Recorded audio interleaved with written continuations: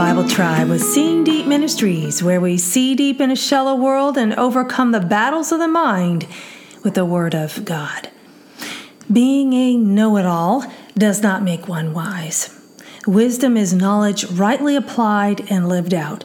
Wisdom is the recognition that we will answer to God and must live with that knowledge. We're reading today from Proverbs 1, starting a new book of the Bible, and the verse of the day is Proverbs 1, verse 7.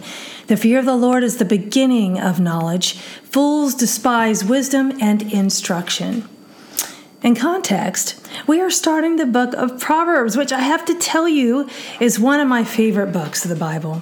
I would read them to my children when they were young and tell them to ask God for wisdom. In a brief moment, Proverbs remind us of what matters most: fearing God, walking in wisdom. Solomon wrote many of the Proverbs, but not all of them. He who was dubbed the wisest man knew wisdom, but his final days were not marked by wise living. He who warned others succumbed to the temptations he told others to avoid. This humbles me.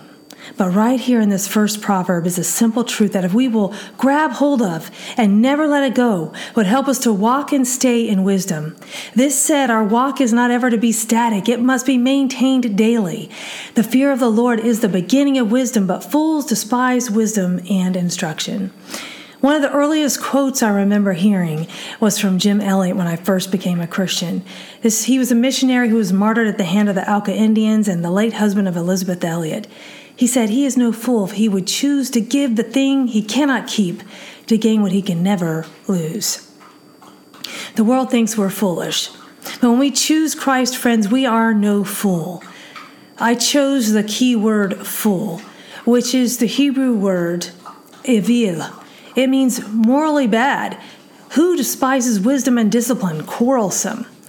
The thought of the day: only a fool does not fear God.